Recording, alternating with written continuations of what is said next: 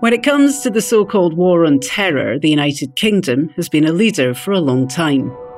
After 9/11 and attacks inside the UK, the government came up with a new strategy, and one bit of it is known as the 4 Ps: prevent, pursue, protect and prepare. For years, one of those Ps in particular has come under criticism. Britain's schools are learning a demanding new subject: countering extremism. The Prevent strategy was introduced by New Labour. Its stated aim to target all threats of violent extremism. Prevent works at a grassroots level. It works within the heart of the community. The government considers prevent key in stopping ideology from becoming violence. But many people, including many Muslims, have expressed concerns about the approach and its effectiveness.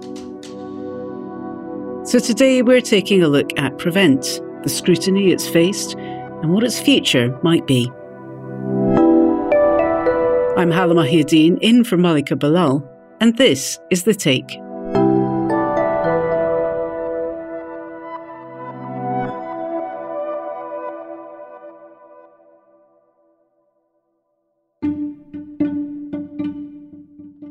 Right now, Prevent's under independent review. The review started in 2019 and it's since been boycotted by numerous organisations, from local Muslim groups to Amnesty UK. More than 500 Muslim organisations, representing the very communities the review was meant to reassure, have announced that they'll be boycotting it. Many of those organisations have instead participated in an alternate review, what they call the People's Review of Prevent. But British politicians don't take kindly to criticism of Prevent. They see it as a slippery slope. Back in April, former Prime Minister David Cameron wrote that delegitimising counter-terrorism is in essence enabling terrorism. So I spoke to the two leaders of the People's Review to understand where this criticism comes from. Leila Eitelhaj is the director of Prevent Watch, and John Holmwood is a sociologist from the University of Nottingham. Well, let's start with the basics. What is Prevent? I mean, what exactly is it doing? Who's it targeting? And how is it actually working? So Prevent is supposed to be stopping people from being drawn into terrorism. That's actually what it says on the tin. But it doesn't do that, because it's very far away from any potential act. It's suggesting that you can predict somehow in the future who might become a terrorist. Well, that prediction is one key of the programme. Speech or behaviour that's considered extreme can be referred to Prevent as a sign of potential for radicalisation, and then Prevent officers can investigate. They can close the case or refer it for further intervention, and many people say they've seen it help. This officer spoke to Al Jazeera about his duties back in 2014. My name is PC Mohammed Najib. I work with the West Midlands Counter-Terrorism Unit and I work specifically for the Prevent Department. Once the community members realise there is a person that's possibly in danger of being radicalised, they can approach me and then we can address that issue. Prevent is all about helping people, not criminalising people or arresting them. The only people that have to fear something if they've got, obviously, something to hide. The problem is that in years of research, there's never been evidence that you can predict ideological violence based on speech or behaviour. And you can sometimes see that in government research as well. In 2008, British media reported on a classified study by the security service MI5, which emphasised that the many individuals it reviewed had taken strikingly different journeys to violent extremist activity. John Holmwood, the sociologist, explained. If it's counter-terrorism, it's at a very big distance from it and highly speculative in its assumption. So 50% of those caught up in Prevent are school children. There's no way that they are close to the commission of a terrorist offence. In fact, terrorist offences are very rare. But the theory that violence can be predicted remains a key part of the strategy to fight it. Here's Theresa May speaking about it back in 2011 when she was Home Secretary. Prevent must also recognise and tackle the insidious impact of non-violent extremism, which can create an atmosphere conducive to terrorism and can popularise views which terrorists exploit. Would you say that most Muslim families in the UK are aware of Prevent? I mean, what kind of reputation does it have among the people who know what this programme is? A lot of people recognise Prevent, but they don't know what it's called. So similar to if you're a Muslim and you're stopped at the airport coming into the UK and you're questioned for several hours, you may not identify that you've been questioned under Schedule 7, but you will be able to describe the concepts of, I'm, routinely profiled when I come into the country. And that's a similar case with Prevent. So many people might not know what it's called, but they'll be very, very aware of the kind of Prevent environment that has built up, that you can't speak freely or express your religion freely or express your political thoughts freely, particularly if you're a Muslim, because that might cause a flag. Often I have families refer to it as a flag, or, maybe I'm on the list. They don't necessarily understand the correct terminology to use, but they're very much aware of the fact that they could be flagged up and they could be referred to Prevent. Over the years, the focus has increasingly included other types of groups and beliefs, including right-wing ideology. The Home Office says it's demonstrably false that Prevent targets one specific faith or ethnic group. It cited government figures for the 2021 year that show less than a quarter of referrals were related to what it calls Islamist extremism. The Home Office also cites studies showing support for Prevent or similar programmes across demographics, including Muslims. But Layla says the referrals of Muslims are still disproportionate because they only make up 5% of the UK population. When you actually look at the numbers and say, well, hold on, there's only 5% of Muslims in the UK, how much more likely are you to be referred if you're Muslim? Then initially it was like 50 times more likely. And now in recent years, I think you're still 8 or 9 times more likely to be referred to Prevent as a Muslim. Let's take a look at some of the numbers then, because those statistics you've given us are quite striking. 1 million training sessions have taken place for the Prevent programme. Who's being trained and what does this training entail? I mean, the education sector has the highest referrals. So we're definitely talking a lot about teachers, about doctors, people who you trust in society to provide a certain level of care, public sector workers that need to be trained because they are mandated to carry out the Prevent duty. And that duty is to monitor the people in their workplaces. Here's former Prime Minister David Cameron discussing the Prevent duty back in 2015 when it first came into effect. We've passed the Prevent duty and put that duty on every public body in our country, on schools and colleges and universities. And the Home Secretary and I were in a school in Luton this week listening to teachers who said that's actually made a real difference, and referrals into the Channel programme are happening far more quickly because of the changes that we've made. I've never heard of somebody who's fallen foul of their Prevent duty, but you can imagine the fear and sense of insecurity about not referring. The government considers this a soft intervention, a way of keeping people out of the criminal justice system in the long term. Have you seen it play out that way? The government suggests it's a soft intervention, but actually what happens on the ground is not very soft. Layla says that's because of the physical visit by police that often accompanies a Prevent referral. Now, it's quite intimidating to be visited, imagine, at your home, which many of the cases are. They're visited at home by a police officer, imagine, let alone an officer who identifies as a counter-terrorism officer. And this is, bear in mind, it's not for somebody who's been suspected of a crime. This is somebody who apparently is showing a sign of potentially in the future being some kind of terrorist.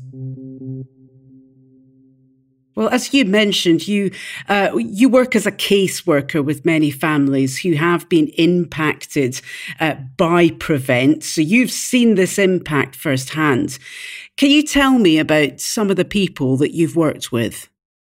There have been numerous families impacted by Prevent, even some of the referrals that have come through to us about far-right referrals, even those are equally problematic because you still have the same issues of children being referred to Prevent. You have the introduction of social services. So some of the examples are very bizarre. I mean, younger children, so as young as 4 years old, being referred to Prevent. So one of the cases that was reported just over a year ago, I believe, was the one on Fortnite, the popular online game Fortnite. There was a 4-year-old child. He's seen his cousins playing this game, and he started to refer to it at nursery. And the early years supervisor, basically his teacher, decided that was cause for concern enough to make a Prevent referral. There are also well-known cases where children have been misheard and teachers confuse one word for another. But for older children and adults, sometimes the cases have to do with politics, including disagreements with British policy. And because this isn't an investigation of a crime, it can happen without a guardian present. There was one girl who spoke out about her own interrogation by police, and it had to do with her speaking out on Palestine. Can you tell me about her? That particular girl was one of several girls in a London school who had taken part in some Palestinian activism in the May-June time of last year. An assistant teacher took me out of my lesson and she led me to an empty room with a long table, and there was a policewoman sitting on one end of the table, and I was advised to sit on the other end before the teacher walked out and closed the door behind her. She essentially was interrogated without the consent or knowledge of her parents by a police officer at school who told her that she should really be down at the station, and the fact that she's being questioned at the school is almost a favour. She was saying something about me going to the police station, which I didn't end up going to, but I thought it meant I would be going to prison. She called her parents, crying her eyes out, only to realise that her parents had no idea what was happening. You can imagine your horror as a parent. I mean, we have the testimony of her father who said, can you imagine being called by a police officer and they mention your young daughter's name? He said he thought she'd been in a crash or something and she died. Because why else would a police officer call you and mention your child's name? The Home Office doesn't comment on individual cases, but a spokesman told us in a statement, quote, "It is the government's duty to protect the public, and this includes diverting people away from terrorism. Prevent works to protect rather than undermine fundamental human rights and British law. It has changed and saved the lives of individuals from all walks of life, with over 3,000 people led away from radicalisation and supported through the Channel programme," end quote. Which brings us back to this independent review. Prevent began almost 2 decades ago, but it hasn't had this kind of review before, as Layla's colleague John Holmwood explained. It hasn't been subject to any independent review, and because it's not directed at any criminal offences, it's not subject to the same kind of review that criminal legislation would have. And when it was announced, John felt Prevent critics did leave room for optimism. People were, I guess, a little bit suspicious, but they were keen that this would be the first opportunity where critical voices could be heard and so on. And the government indeed announced it in those terms, that now was a time for critical voices to put up or shut up, that kind of argument, and would see things on an evidence base. But the first independent reviewers soon stepped down after a legal challenge. Now the government's appointed a man named William Shawcross. He's a former head of the Charity Commission and a think tank called the Henry Jackson Society. And he's the man who triggered the boycott. Organisations say they're boycotting the review because of previous controversial remarks William Shawcross has made, including describing Islam as one of the greatest, most terrifying problems of our future. They also point to the fact that there was a huge increase in statutory investigations into Muslim charities during his time at the Charities Commission. There was no reason to believe that his attitude would be any different towards Prevent. Even organisations that have completely different ideas about what should happen with Prevent, some say Prevent should be scrapped altogether, some should say it can be reformed, we can just tweak it a bit. But everybody unanimously agreed that they would reject and boycott Shawcross taking part as the independent reviewer of Prevent. Now, there are leaked excerpts that have reportedly come out from the review draft, and it looks like it's a renewed focus on Muslims' ideology that Shawcross believes is needed. In British media reports of the leak, an excerpt says Prevent now has too broad of a focus on far-right ideology, which includes what's described as mainstream right-wing leaning commentary that has no meaningful connection to terrorism or radicalisation. The Home Office doesn't comment on leaks, but a spokesperson told us in a statement, quote, "The independent review of Prevent, led by William Shawcross, will ensure we continue to improve our response and better protect people from being drawn into poisonous and dangerous ideologies. The report is currently being finalised, and once formally received and after full consideration, the report and the government's response to it will be published." End quote. So you've participated in an alternate review, the People's Review. What is the People's Review and how is this different?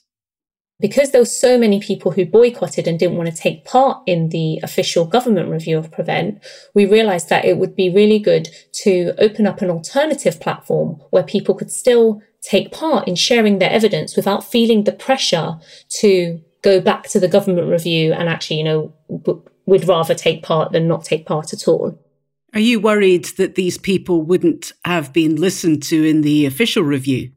100%. These people would have never been listened to in the official review because these people's experience, these people's lived experience has always been denied, and they haven't even listened to the concerns of those who are closest to terrorism. So when you have intelligence security officers raising concerns that Prevent is not working, when you have UN rapporteurs who are mandated to report on this and they're saying that this is causing stigmatization of entire communities and we don't believe it's effective, and the government is refusing to listen despite a number of experts, a number of research reports that had previously been published.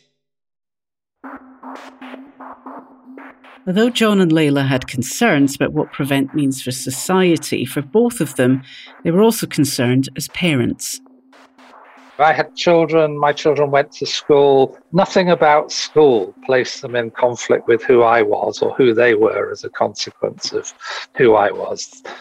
For Muslim children, there's a problem that they have to leave part of themselves at the school gate. And as soon as I realized that, I thought that's really terrible. Myself as a mother, I remember getting a call once from school, and my first instinct was not that maybe my child had hit her head or, but my first thing was, did she say something? Did she say something that was taken out of context? Because she is a Muslim child growing up in a day and age where thoughts are policed and there is a lens of securitization that's being placed over our children. But it also still feels very personal when, non-Muslims call through on the casework helpline and, tell me of their stories, because essentially their children are still going through the same. We don't want equal oppression across the board. It doesn't soften the blow to Muslims that it's happening to other communities. In fact, it's worse because it just goes to show that it's spreading. What is it you want the government to know as they get ready to publish this review? I think they need to know that Prevent is not actually preventing terrorism.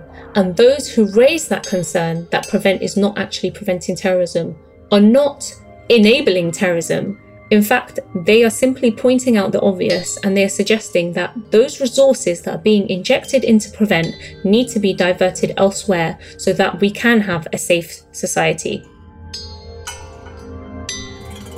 And that's The Take. This episode was produced by Alexandra Locke and Nagin Oliai, with Nate Alvarez, Ruby Zaman, Amy Walters and me, Halima Hiadin, in for Malika Bilal. Our sound designer is Alex Roldan, and our engagement producers are Aya Al-Malik and Adam Abugad. We'll be back on Wednesday.